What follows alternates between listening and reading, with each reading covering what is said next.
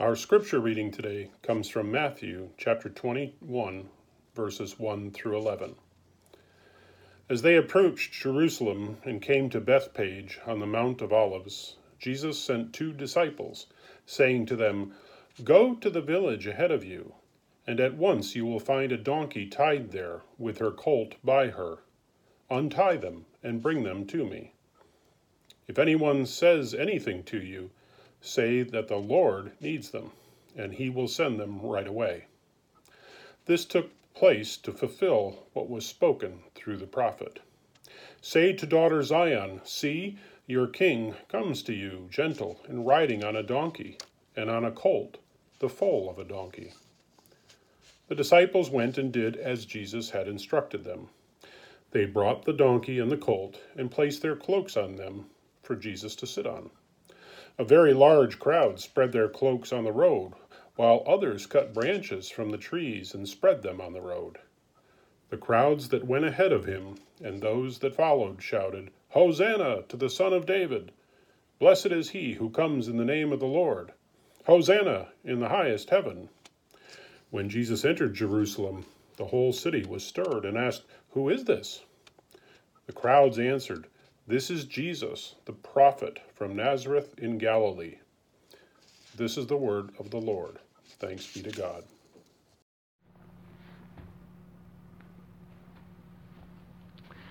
Please pray with me. Father, we thank you for the gifts of today, that you already have given many of us our daily physical bread, and now we ask for our daily spiritual bread, which you promise us. Help us to get to know your Son better. Help us to become more fully alive in him. Amen.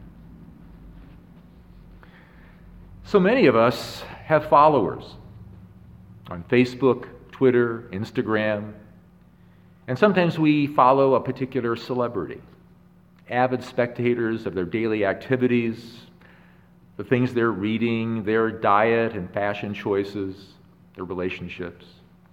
Well, Jesus had a lot of followers. We're told that whole crowds of people followed him. He also had his live-in followers called disciples. So why did so many people follow Jesus? Throughout his ministry, he was a great storyteller. I'm reading a book right now about 4 presidents, and they were all great storytellers. But Jesus wasn't a person you came up to and simply asked for his autograph. You asked for healing, and he healed you. He was a great healer. And yet the question that hung over Jesus throughout his ministry was the question, who is he? After Jesus rides into Jerusalem, people are asking themselves or each other that very question. Who is he? And some people are responding, well, this is Jesus, the prophet from Nazareth in Galilee. The word prophet seemed to be the most appropriate, at least it seemed to be the safest way to answer the question, who is Jesus? And yet he was unlike most other prophets. I mean, he could tell it like it is, and at the same time, he was strangely drawn to sinners. He was attracted to them, loved eating with them, attending their parties. That was very different for a prophet. He said he came not for good people, but for people who were sick at heart and poor in spirit. He said sinners don't need a spanking, they need healing. And so he rebuked demons rather than sinners. Who is he? Who is this man? 2.4 billion people in the world today claim Jesus as their leader and Lord. That's a large crowd. And we could easily say that we're a bona fide religion. But is that what Jesus had in mind, to start a new religion? At the end, just before he ascended to be with his Father, he told his disciples to go and make disciples of all nations. Well, this whole idea that Jesus is a prophet doesn't quite contain him as he's going through this week. In fact, as the week progresses, and even through this particular way of entering into Jerusalem, Jesus begins to suggest that he's something more than a prophet. He begins to say and do things that people would associate with being the Messiah. And when Jesus is brought before the authorities at the end of the week, he finally admits, yes, I am the Messiah, the Son of God. And instead of being excited, the Jewish leaders became extremely angry, tearing their clothes, spitting at him, crying out blasphemy. But why? And why, when Jesus was presented to the crowd later, I'm sure there were some of the people who had cried out, Hosanna to the Son of David just a few days earlier, who were now crying out, crucify him. What had changed? I think the main problem is that if you're a Messiah, there are certain boxes that need to be checked, like establishing your rule and regime in Jerusalem, getting rid of Israel's enemies, imposing the law of Moses on the entire land, getting rid of sinners, rebuilding the temple, or at least making sure that the glory of God finally returns to the temple as in the days of Solomon. It means establishing justice in the land. It means that people who had lost their property because of high taxes would get their property back. Taxes would be lowered. Debts would be forgiven. Slaves would be freed, and even prisoners would be set free. Those were the sorts of things that were supposed to happen when the Messiah came. And here was this person initially in front of the authorities and then in front of the crowd, and they realized that none of those boxes had been checked, which made Jesus not only a false prophet, but a false Messiah. And false prophets in the Old Testament were supposed to be executed. Plus, I think something just snapped in the people's hearts and spirits. We're so disappointed. Here's Jesus with a crown of thorns crushed into his skull, his face bloodied, spittle on his face, his clothes tattered. So who is Jesus? That question is probably the most important question that has ever been asked, and the most important question that we will ever answer. There's a word that surfaces 5 times in the course of 14 verses, going back to the healing of the blind men just prior to Jesus' entrance into Jerusalem and continuing through this story. It's a word that is one of 3 words that make up the earliest confession of the church, long before the Apostles' Creed. It's the confession, Jesus is Lord. Jesus is Lord. The word Lord surfaces 5 times. But what does it mean? Well, one meaning of the word Lord is master. And so when Jesus sends out 2 of his disciples to a town called Bethany, where they're going to find a donkey, actually 2 donkeys, which we'll talk about in a few moments, they're to simply untie that donkey and bring it to Jesus. And of course, they would do what the master told them to do because he was their master. If you were a student of a rabbi, a live-in student, a disciple, you were expected to do whatever the rabbi told you. He was their master. And whether or not it obviously had something to do with their instruction, whatever he asked, you did. And you did it gladly. You loved your teacher. The relationship you had with your teacher was the most intimate, the most important relationship in your entire life. If your father and your master, your rabbi, died on the same day, you can imagine that in a time of plague, you would always give preferential treatment to your master. You would see that he was buried before your father was buried. And in the case of Jesus' disciples, they loved him. They loved serving someone who served them so well. In the previous chapter, the disciples got to talking about their learning, and and their discipleship and suddenly began to argue with one another about which of them is the best student, the best disciple. Maybe beginning to jockey for position as to who will be at the right hand of Jesus, maybe the right and left of Jesus when he enters his kingdom. And Jesus stops them and says, that's not how it is in my kingdom. We don't lord it over people here. If you want to be a leader, and that's fine. In fact, I have called you to be the leaders in my kingdom. Then you need to see yourself as the slave, the servant of everyone else. I, the Son of Man, came not to be served, but to serve, and to give my life as a ransom for many. Recently, an Italian priest by the name of Don Giuseppe Baradilli was afflicted with COVID-19, needed a ventilator. His congregation, his parish, bought him a ventilator. But when it was offered him, he refused it. He knew there weren't enough ventilators for everyone.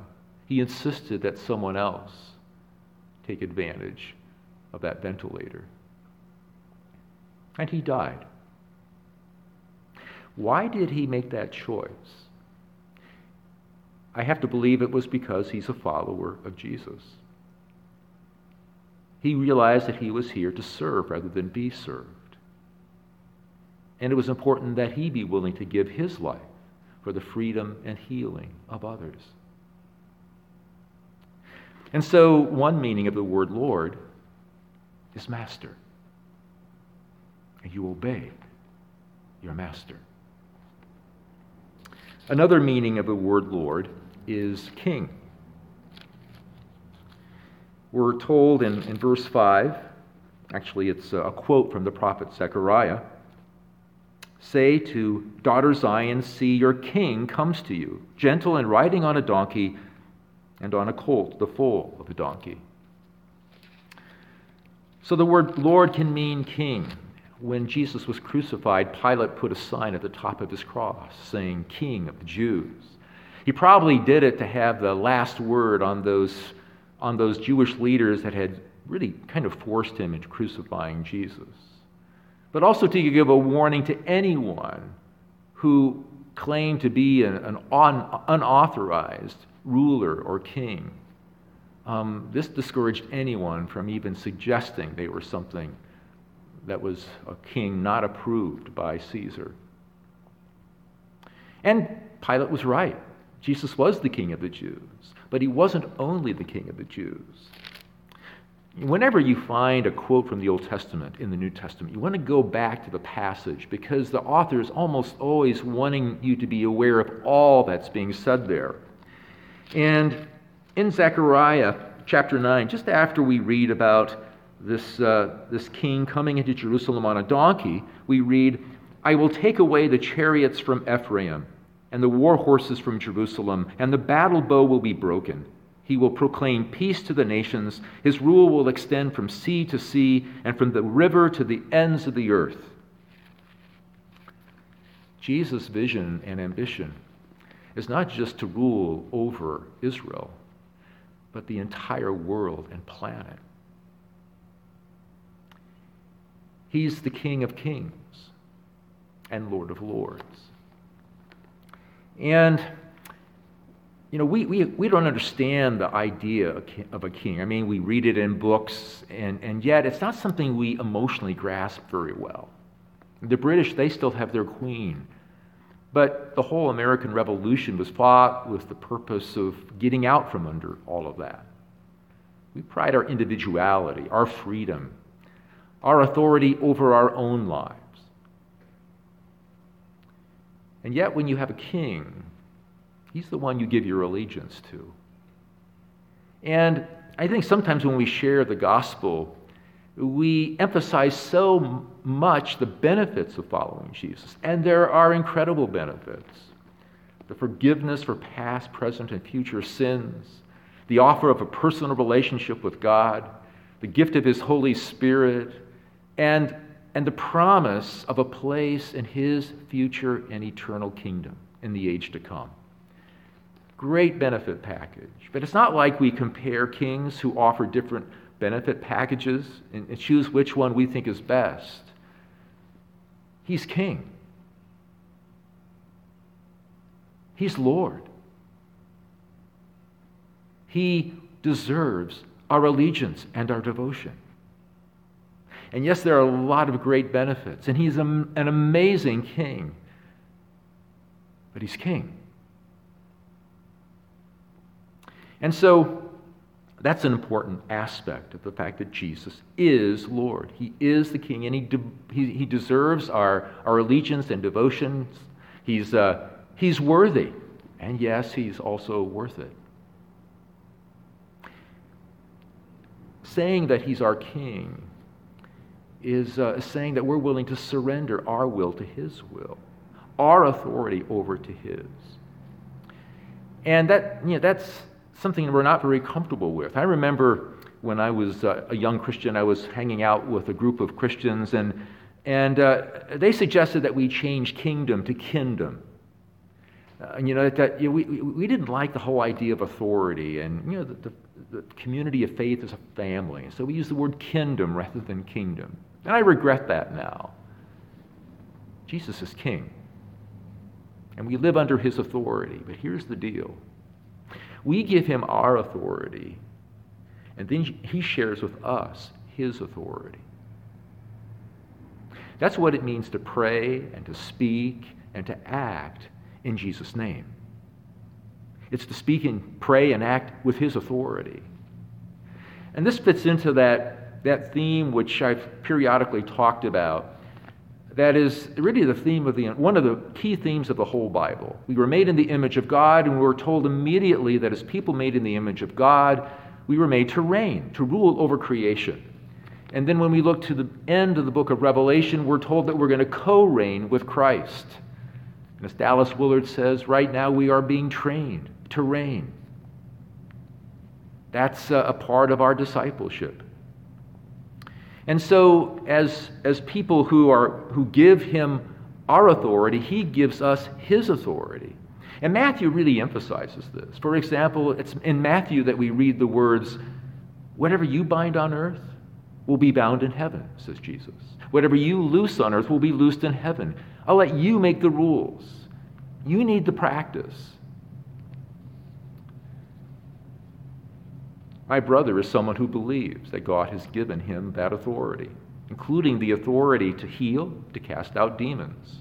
And he has the most amazing stories of God using him to do both of those things among the Orma people in eastern Kenya. He's done it with people in this country as well. But I also know my brother is someone who has surrendered the authority over his own life to God. And I think there's a connection. When we surrender our authority, Christ shares with us his authority. And we may not all have the same kind of authority my brother has. All of us are given a particular responsibility and authority wherever we live, work, play, and learn, where our sphere is. And we have different gifts and talents with which we exercise that authority. But Paul says, whatever you do in word or deed, do it all in the name of the Lord Jesus. One thing we all do is pray in Jesus' name. And that means we expect that God has heard us, and if it's in line with his kingdom objectives, that he will answer our prayers. And even when he doesn't answer them in the way that we had hoped, let's say he allows us to go through adversity and suffering, as he did his own son, then he intends to use that adversity to form and shape us into leaders. Again, we're being trained to reign, and all the presidents I'm reading about right now went through hardship and difficulty that was so essential for the formation of their character, something we've been talking about over the last few weeks, as well as their leadership skills and abilities. And so we're in a time right now where we have the opportunity to develop our character. Yes, we pray boldly in the name of Jesus for any number of things, even as we trust that our King and Master will use this time in our lives to form our character and develop our leadership. So Jesus is our Master, he's King. Third, he's Messiah, That's another meaning of the word Lord. Prior to our reading for today, we have the healing of two blind men. They cried out, "Lord, Son of David, have mercy on us." Son of David. No one's ever said those words out loud before. They're pretty dangerous words because they refer to the coming Messiah. And people tell them to be quiet, and they cry out all the louder, "Lord, Son of David, have mercy on us." Jesus isn't just a king. He's a particular kind of king. He's a Messiah. In fact, he's the Messiah. There's only one Messiah. This is the one who was coming to save God's people. And the word salvation, while it literally means to rescue, over the course of time it had come to also mean healing and restoration and renewal and reconciliation. And so people were looking forward to when the Messiah would come to accomplish all those things. So was Jesus the Messiah? What about all those boxes that were unchecked? Well, we can check them. And the reason we can check them is Jesus actually checks all those boxes, but not in the way that many people were expecting. And that's so important when reading Scripture. Sometimes we take passages that are meant to be promises and we turn them into predictions, specific predictions as to how something is specifically and exactly to be done, when the specifics are meant just to help the people of that time imagine the promise and its fulfillment. How God chooses to fulfill that promise often looks very different. And so did Jesus come to rule? Absolutely. But not in the way that many rulers rule. Like I said, he came not to be served, but to serve. He came to especially take care of the least and the last and the lost, and to draw them into his kingdom. And the idea of drawing people really fits with Jesus' leadership style, his ruling style. He's not interested in bullying people, coercing people, imposing his will on people. Like he said to his disciples, "In my kingdom, we don't lord it over others." But that doesn't mean he's not a ruler. He forms an army of disciples, learning his way of ruling, which is the way of love. He forms a temple, which is actually his people who now become his temple, the temple of the Holy Spirit. Instead of ridding the land of sinners by judging them, he puts himself into the position of being judged on the cross for the sins of his followers and of the world. Instead of imposing the law of Moses, he talks about a new and better righteousness, the way of the cross. You see, the cross isn't just how we get into the kingdom. The cross is how we live in the kingdom of God. Jesus said, "I give you a new commandment, that you love one another as I have loved you. No one has greater love than this, than to lay down one's life for one's friends. You are my friends if you do what I command you." And as far as justice is concerned, Jesus calls his followers to be the salt and light of the world. Wherever we live, work, play, and learn, we're to plant little seeds of justice, bringing well-being, bringing fair thinking, bringing blessing wherever we live, work, play, and learn. And Jesus said that his kingdom is real, his reign is real, but it's a kingdom that begins with little seeds and grows gradually. And so he does check all the boxes. It's just not in the way that people expected. He is Messiah. And he forms this messianic community that's supposed to give people a sense of the kingdom of God. You see, the Messiah is a king that fits a particular role in a story. In fact, the story. A story that begins with creation and ends with new creation. He's the key player. And he forms a community of people that are meant to demonstrate, as a city on a hill, what life in the kingdom of God is like. Which brings me back to that whole thing of there being more than one donkey and more than one blind man. For a long time, I've been puzzled by Matthew's doubling. That's how scholars refer to it. I'd never really heard a very good explanation of it. He doubles the number of demoniacs. This guy who was naked, he lived outside of town, filled with 1,000 demons. He was so strong he could just break whatever chains people wrapped around him. But in Matthew's gospel, there's 2 demoniacs. Just as there are 2 blind men who are healed by Jesus. And what's really kind of strange and awkward, 2 donkeys that Jesus rides into Jerusalem. In fact, Matthew actually adds a word to the Old Testament prophecy. Instead of simply saying, "Say to daughter Zion, see your king comes to you, gentle and riding on a donkey, on a colt the foal of a donkey," he adds the word and on a colt the foal of a donkey, suggesting 2 donkeys. Now, how Jesus pulls this off, I don't know. That would have been quite a sight. But if anybody can do it, Jesus can. So what's going on here? Well, the explanation I read recently that really makes sense to me is that Matthew, according to tradition, wrote his gospel to the community in Antioch, which by this point was really the center of Christianity. It had shifted from Jerusalem to Antioch. A lot of Christians, a lot of Jewish Christians, Gentile Christians. And as we read throughout the New Testament, it was hard being so different from one another. And for the Jewish people, many of them still lived by many of the Jewish laws. And it was just different living with people who didn't live by those laws, and vice versa. And so Matthew, I think in doubling, is referring to both communities or both aspects and parts of the Christian community. And in the case of the donkeys, so here's the older donkey that goes, that represents Israel going all the way back to Abraham. And then there's that younger donkey, those Gentile Christians who just simply go back to Pentecost. And it's so important for the king and for the kingdom of God that they get along. And of course, they both have to be willing to come under Jesus in order for that to happen. And I think by doubling the number of demoniacs and of the blind men, Matthew is saying, we were all blind in terms of being able to recognize Jesus as Messiah. Jewish people, Gentiles.